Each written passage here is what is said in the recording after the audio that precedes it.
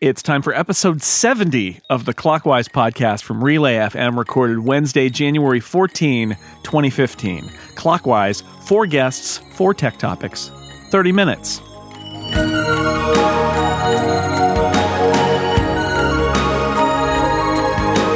Welcome back to Clockwise, the podcast that's like a ticking time bomb, but the only thing that explodes is your understanding. Stay in school, kids. I am your host, Jason Snell, and my fellow host across the country from me, as always, Mr. Dan Morin. Hello. Hi, Jason. I do not understand that introduction at all. It's an after-school special.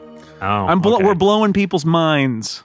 We're a time bomb that explodes your understanding. Man. I only know McGruff the crime dog. All right, take a bite at a time. Well played. Well McGruff played. the time dog. This show is already over. Yes, I'm glad we started. To my left is a person who's been on this podcast many a time. She's back again. She works at iMore these days, and she is our former colleague from the Macworld days at Serenity Caldwell. Hello. Hi. How are you, back. Jason? I'm doing good. great. I'm glad to be here. I'm a little sick and under the weather. I'm sorry. I'm just getting over a cold myself. Yeah. Good old winter. The worst. And to my left, another returning guest, one of the, I believe, a co-founder of our lovely Relay FM network and the proprietor of 512 Pixels, Stephen Hackett. Welcome back, Stephen.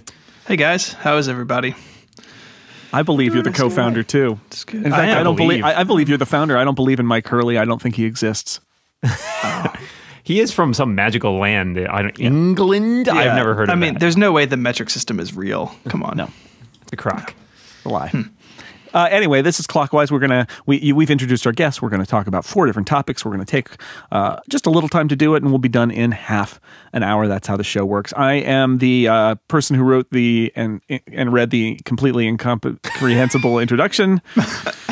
So let me go first, and with my topic.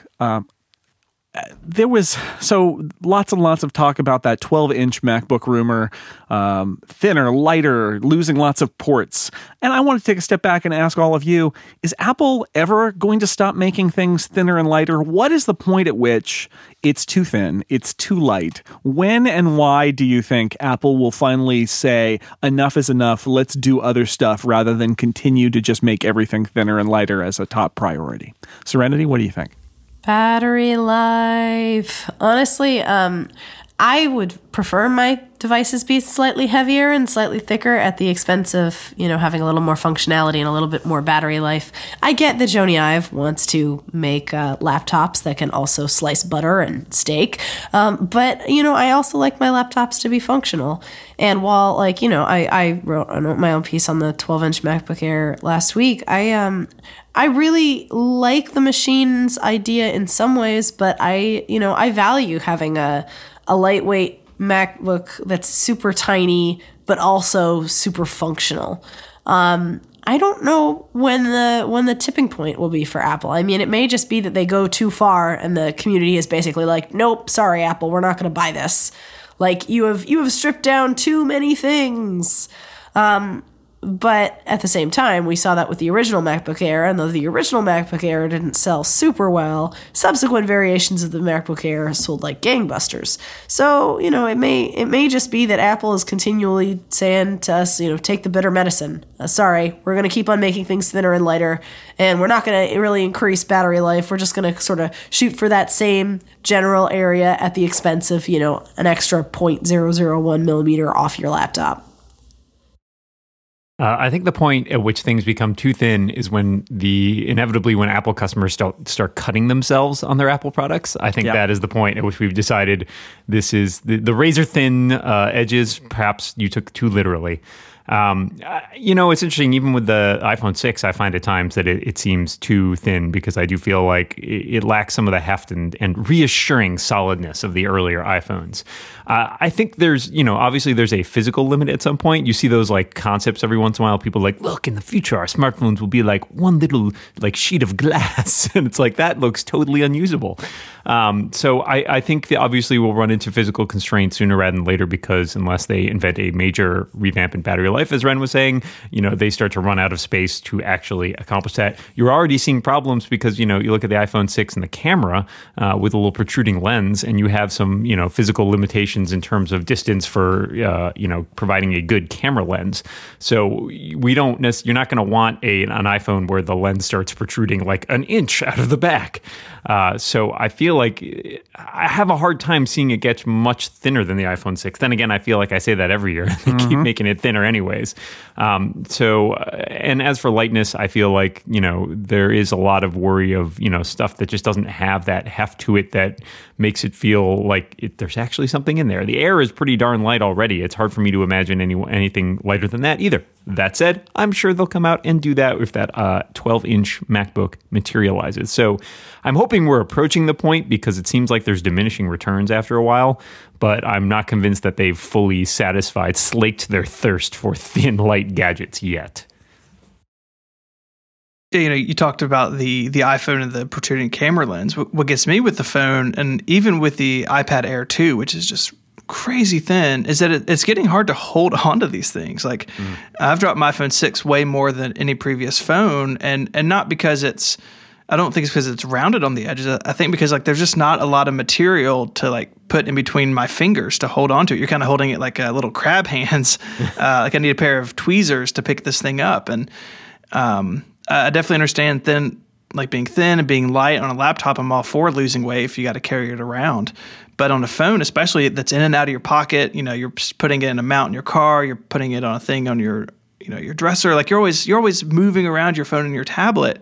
And as they get smaller and thinner, it's just harder to hold on to it, and I think easier to let it slide out of your hands and rattle across the floor, which is sad for everyone. Yeah, I want to end. I think those are all great answers. I was going to answer with a little bit of a meta answer, which is I think there's going to be a product that is a failure for Apple because it's too compromised or it's too hard to hold, or perhaps somebody will horribly cut themselves with the edge of it, and there will be a recalibration. I'm not rooting for that. A recalibration at that point, because I do think we are reaching the point where getting, as Ren said, more battery life is going to be more important. I think the iPhones are thin enough, for example, and that we've actually seen with the iPhone 6, the battery life is going up, and maybe they're not as thin as they could be, or maybe it's just that because they've increased the surface area a little bit. I don't know.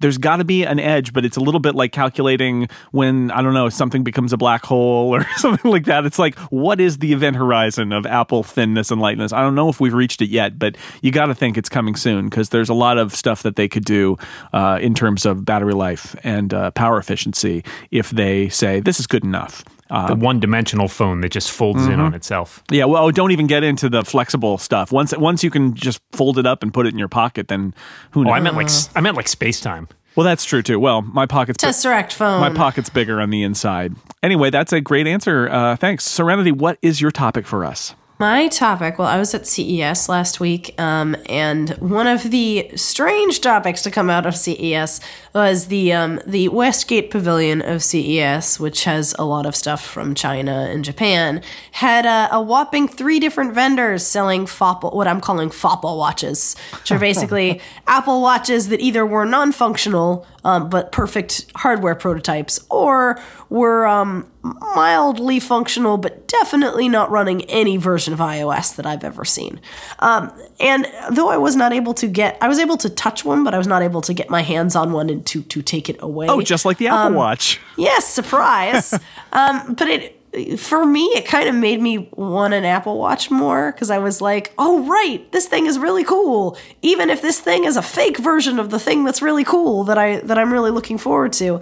It sort of reminded me that, this is coming, and this is probably coming in the next couple months. And I'm starting to, get excited and really think about, the feasible applications of the Apple Watch in my day-to-day life. And I don't know if you guys, I was kind of curious, it's been a couple months since the Apple Watch announcements. We've got a couple months to go before we supposedly see Apple Watches showing up on our front doorstep. Are you still excited? Kind of on the Apple Watch? What are thoughts? You know, it's funny. I was just on the episode of The Rebound that we were recording the other day. Lex and John Moltz and I were discussing, this is not the first faux Apple Watch. If you might remember at Macworld Expo in 2013, there was the Starfish watch, which was this crazy thing that they claimed they could like project an iOS display on this tiny little watch, which was total vaporware. And in fact, they actually threatened Lex and I at one point with like, no, we're done talking to you. But I think I am still pretty excited about the Apple Watch. It seems like there's so many questions that we still haven't answered yet that will the answers to those will dictate whether this is actually something that we use in our everyday life. And I'm really excited to see what developers come up with in terms of, the stuff they've been working on in the past few months as Apple's released the SDK for the watch. So I am still pretty intrigued. I think I will go out and get one when it comes out just because I think this has the potential. It may not be, an iPhone size market, but I think it is one of the most innovative devices that we've seen in a while. And we've seen a lot of attempts to create really interesting smartwatches and wearable devices that really push things forward, but I don't think anybody's quite cracked it yet. And the Apple Watch, at least in this niche form, still might not be it, but I think it's the most promising device we've seen in that category thus far. And, as with all of us being Apple fans, everything Apple does is at least worth, sort of watching because they do seem to set the trends for the industry for a large part. So I'm really excited and I'm looking forward to wearing a watch again after these many years. Yeah, I always find it funny, especially during CES, but Engadget used to have what they called a kerf, a keeping it real fake. It was this whole series of things.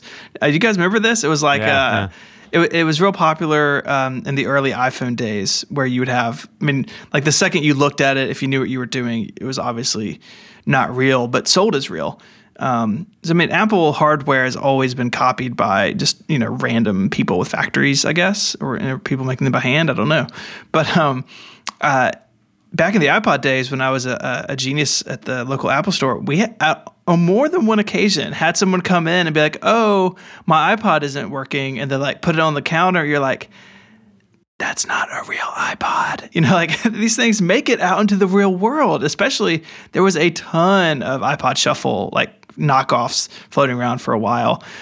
So it's sad and for these people who have to make these things, but it's, I think, equally sad for people who end up owning something that's clearly not real. And I definitely think we're going to see a lot more of it with the watch, maybe because it's a fashion accessory and because, I think with the iPhone, it tapered off because iPhones are everywhere now and people know what they look like and it's harder to put that sort of stuff into the market. But I imagine that Serenity's watch she saw in Las Vegas is one of many to come. Well, they haven't stopped making fake Rolexes yet, right? So exactly. Yeah. Yeah, and if what you're looking for is to be seen with a device that looks like an iPhone or an Apple Watch, then I kind of don't have a problem with it. Other than the just general weirdness of having a duplicate, but then it's like fake fashion.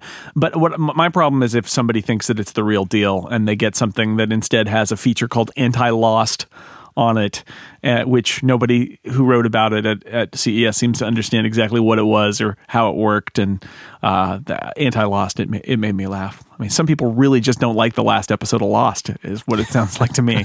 Yeah. I'm in general, I'm looking forward to the Apple Watch, and it's a whole new platform from Apple. It's going to be weird and different, and there's going to be crazy quirks, and everybody's going to be curious, and we get to write lots of stories about it and talk about it on podcasts. And for those reasons, I'm especially interested in it. And having used Pebble Watch for a couple of years, I'm really interested to see how Apple's take on the, what is Apple's official take on the smartwatch genre of product. I'm really looking forward to it. So yeah, I feel like the Apple Watch excitement is gearing up again. Like we're winding up the excitement. No, watch puns. I got to work on them. I'm working up on some new watch puns. Oh man, you work on it. You have a podcast about time. Yeah, it's become natural to you. Yeah, I know. We got to throw them in there. It's going to be the Apple Watch is got to be the perfect thing for Clockwise because yeah.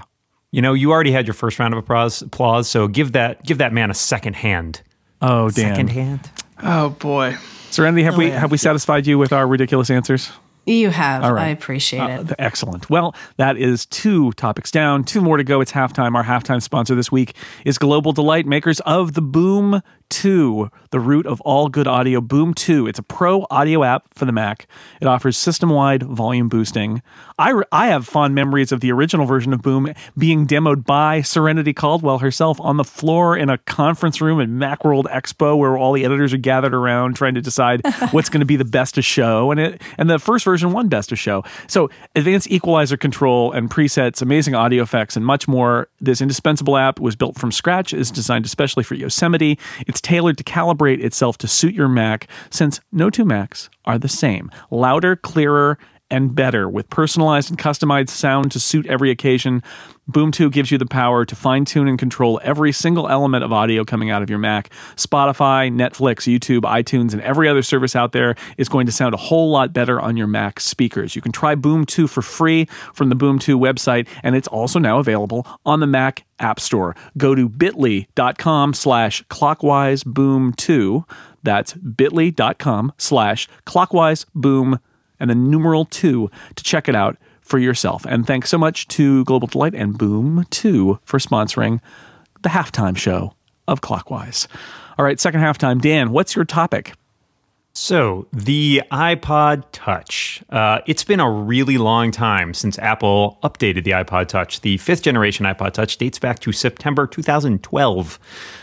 So it's basically an iPhone 5 era device. And they've made a couple tweaks to the line, mainly like storage related things in the last few years. They had that weird one for a while, which didn't have like a camera on the back and stuff like that. And then they quietly got rid of that one.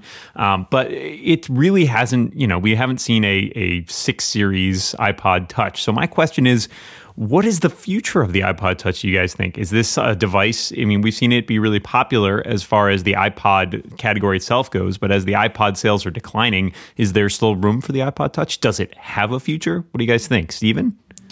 I think the iPod Touch definitely suffers from its parent brand sinking. They recently killed off the iPod Classic, and the Shuffle and Nano are still around, but it's not doing very well. So I think that's definitely part of it. But I can't help but wonder if the iPod Touch has just been swallowed up by low-cost iPad minis.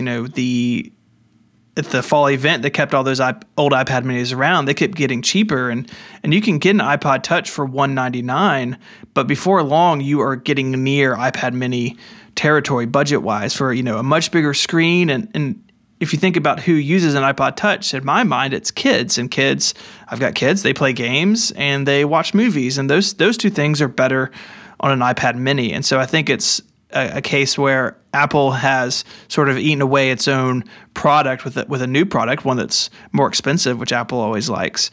And so I don't know what they're going to do with it, but I think that the iPad mini is holding the smoking gun over the open grave of the iPod Touch. Damn it, Steven. Why do you have to be so right? Because I don't have a lot to say. I think that's it. I think when even the staunchest fans of the iPod Touch, like John Siracusa, have cracked and are now using iPhones. I think the iPad Mini is the solution if you want an iOS device that is not a phone. I think that's it, and I think that is what's draining away interest in the iPod Touch. I actually am not sure if we will ever see a new iPod Touch again, or if it's just going to fade away.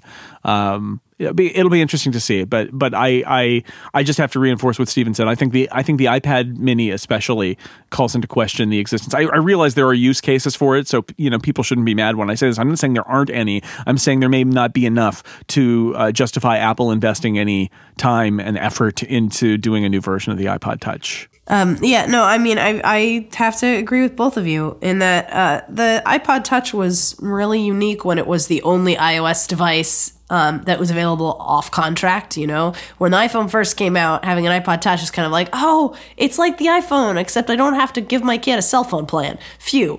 But now that we have the iPad, and on top of that, we have iPads that can connect, that can have data plans without necessarily having a cell phone plan. It provides a whole nother avenue for parents to have that. The only reason why I could see Apple potentially keeping the iPod Touch around is if they wanted to do some kind of connected camera apart from the iPhone line. Apple is very interested and invested in making the iPhone's camera as awesome as it possibly can be, and they're in fact considered on multiple sites, one of the top mobile camera makers, despite being technically a phone manufacturer and iOS device manufacturer. Their cameras are quite good. So I could see the iPod Touch potentially moving from music player and app player to let's focus really hard on the camera features. But then it comes back to the same problem that the iPod Touch has had from day one, which is it's really hard to get the carriers to agree to providing data access for something that's the same size as an iPhone. And I really don't think that any kind of like a connected camera from Apple wouldn't succeed unless it had data. Yeah, I think you guys kind of all hit the nail on the head here, especially with the competition provided by the iPad Mini. And the lack of a cellular data connection, I think, has definitely really hampered the iPod Touch's adoption, because so much of what we do with our iOS devices is related to being on the network. And while Wi-Fi is great, there are lots of places where you can't get Wi-Fi. So, giving your an iPod Touch to a kid in the back of a car on a long car trip, well, they might be kind of limited in what they can do. Whereas, with an iPad Mini or something, they can still get online. It was always an interesting device because, I would see a lot of comparisons, people saying, oh, there really aren't any Android devices that do what the iPod Touch does. There are no non-smartphone Android devices. And maybe, Apple just found the perfect time to sort of take advantage of that little niche. But as time goes on, and so many of us also have smartphones, the need for an iPod Touch is really kind of dwindled. So I think that it's possibly coming to a close. Perhaps the whole iPod line itself is sort of dwindling and is well past its heyday. And the iPod Touch might have been the last sort of bastion of its success. But I do think that it seems like unless they come up with a really clever thing to do, and I would love to see one with a built-in cellular data plan, because you could kind of get away from the phone pricing model. And if Apple, which occasionally decides it wants to take on, sort of the big industries, decided it wanted to go against the cell phone providers, I could see them perhaps drawing a line in the sand there. But it also may not be terribly likely, just given with all the problems they've had with iPad sales as well. So thank you all. Stephen, do you have a topic for us? I do, and it's related to dying bits of Apple's former music glory. So there's an article out this week that the single of the week, which was an iTunes feature apparently for 11 years, which seems insane. From the very beginning. Yeah, that's gone now. And so, there's a lot of conversation about iTunes and kind of what we just talked about in general. But basically the story is that the iTunes single of the week promotion, which was a free music single download every week, is gone. And there were some people who were sad about that. What do you guys think? I'm going to miss it. I'm going to miss forgetting to go and check and see what the free single is. I'm going to miss looking in my well, no, I'm not, because all the free singles I downloaded and turned out I didn't like are all still in my iTunes iCloud library. And I guess I could probably hide them or delete them permanently, but I don't. And so I'm like, what is this artist? And oh, right, that was a free iTunes single from 2009. So I don't know. I didn't take advantage of it. I always thought it would be better if they did something like pushed those to you. Although the U2 album, I guess, would the people would freak it out. But I always thought that would be like, hey, let me know when there's a new signal and I'll listen to it and I'll decide if I want to keep it. But I forgot that it was there. And the elephant in the room here is that how many people are downloading music and adding it to their iTunes accounts versus just exploring on streaming services. And I still listen to a lot of music that I own, but I don't use iTunes promotional singles for music discovery. If I'm going to do that, I will go to Pandora or I will go to Beats or Spotify or something like that and do it. So it's sort of it's an end of an era, but other than those songs from artists I've never heard of that are still in my iTunes library, I'm not gonna, my life wasn't particularly impacted by it.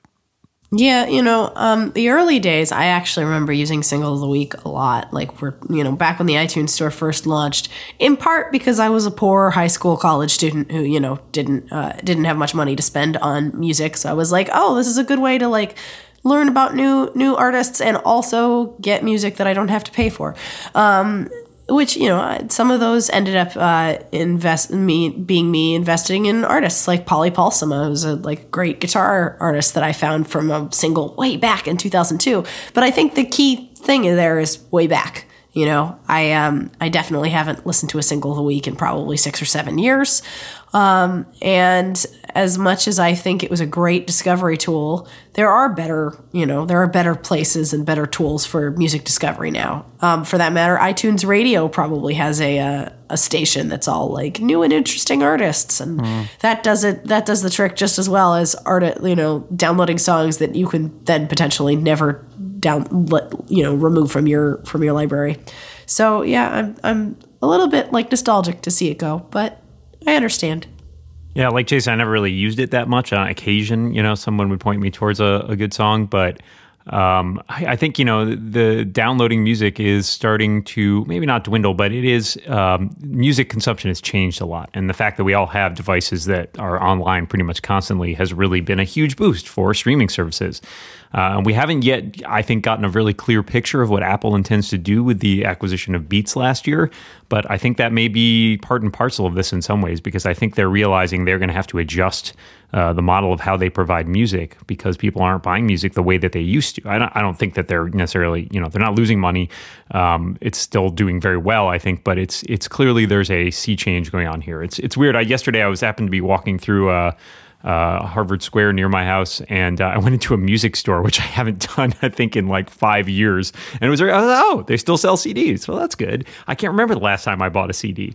But that industry is still around. It's not doing the way it was in the 90s when that was pretty much your only option, but it's still surviving. I think downloads will continue because some people want to own their music, and that's totally fine. But I think streaming is sort of the big and up and coming thing. And as many of you pointed out, it's really hard to convince people to download songs, and there's just really, it's probably not doing a lot to bolster interest in those artists either. There's definitely better ways that they can get their name out there. So I'm not particularly sad to see it go, but I do think it is a sort of a harbinger of the shift that's coming on with music right now.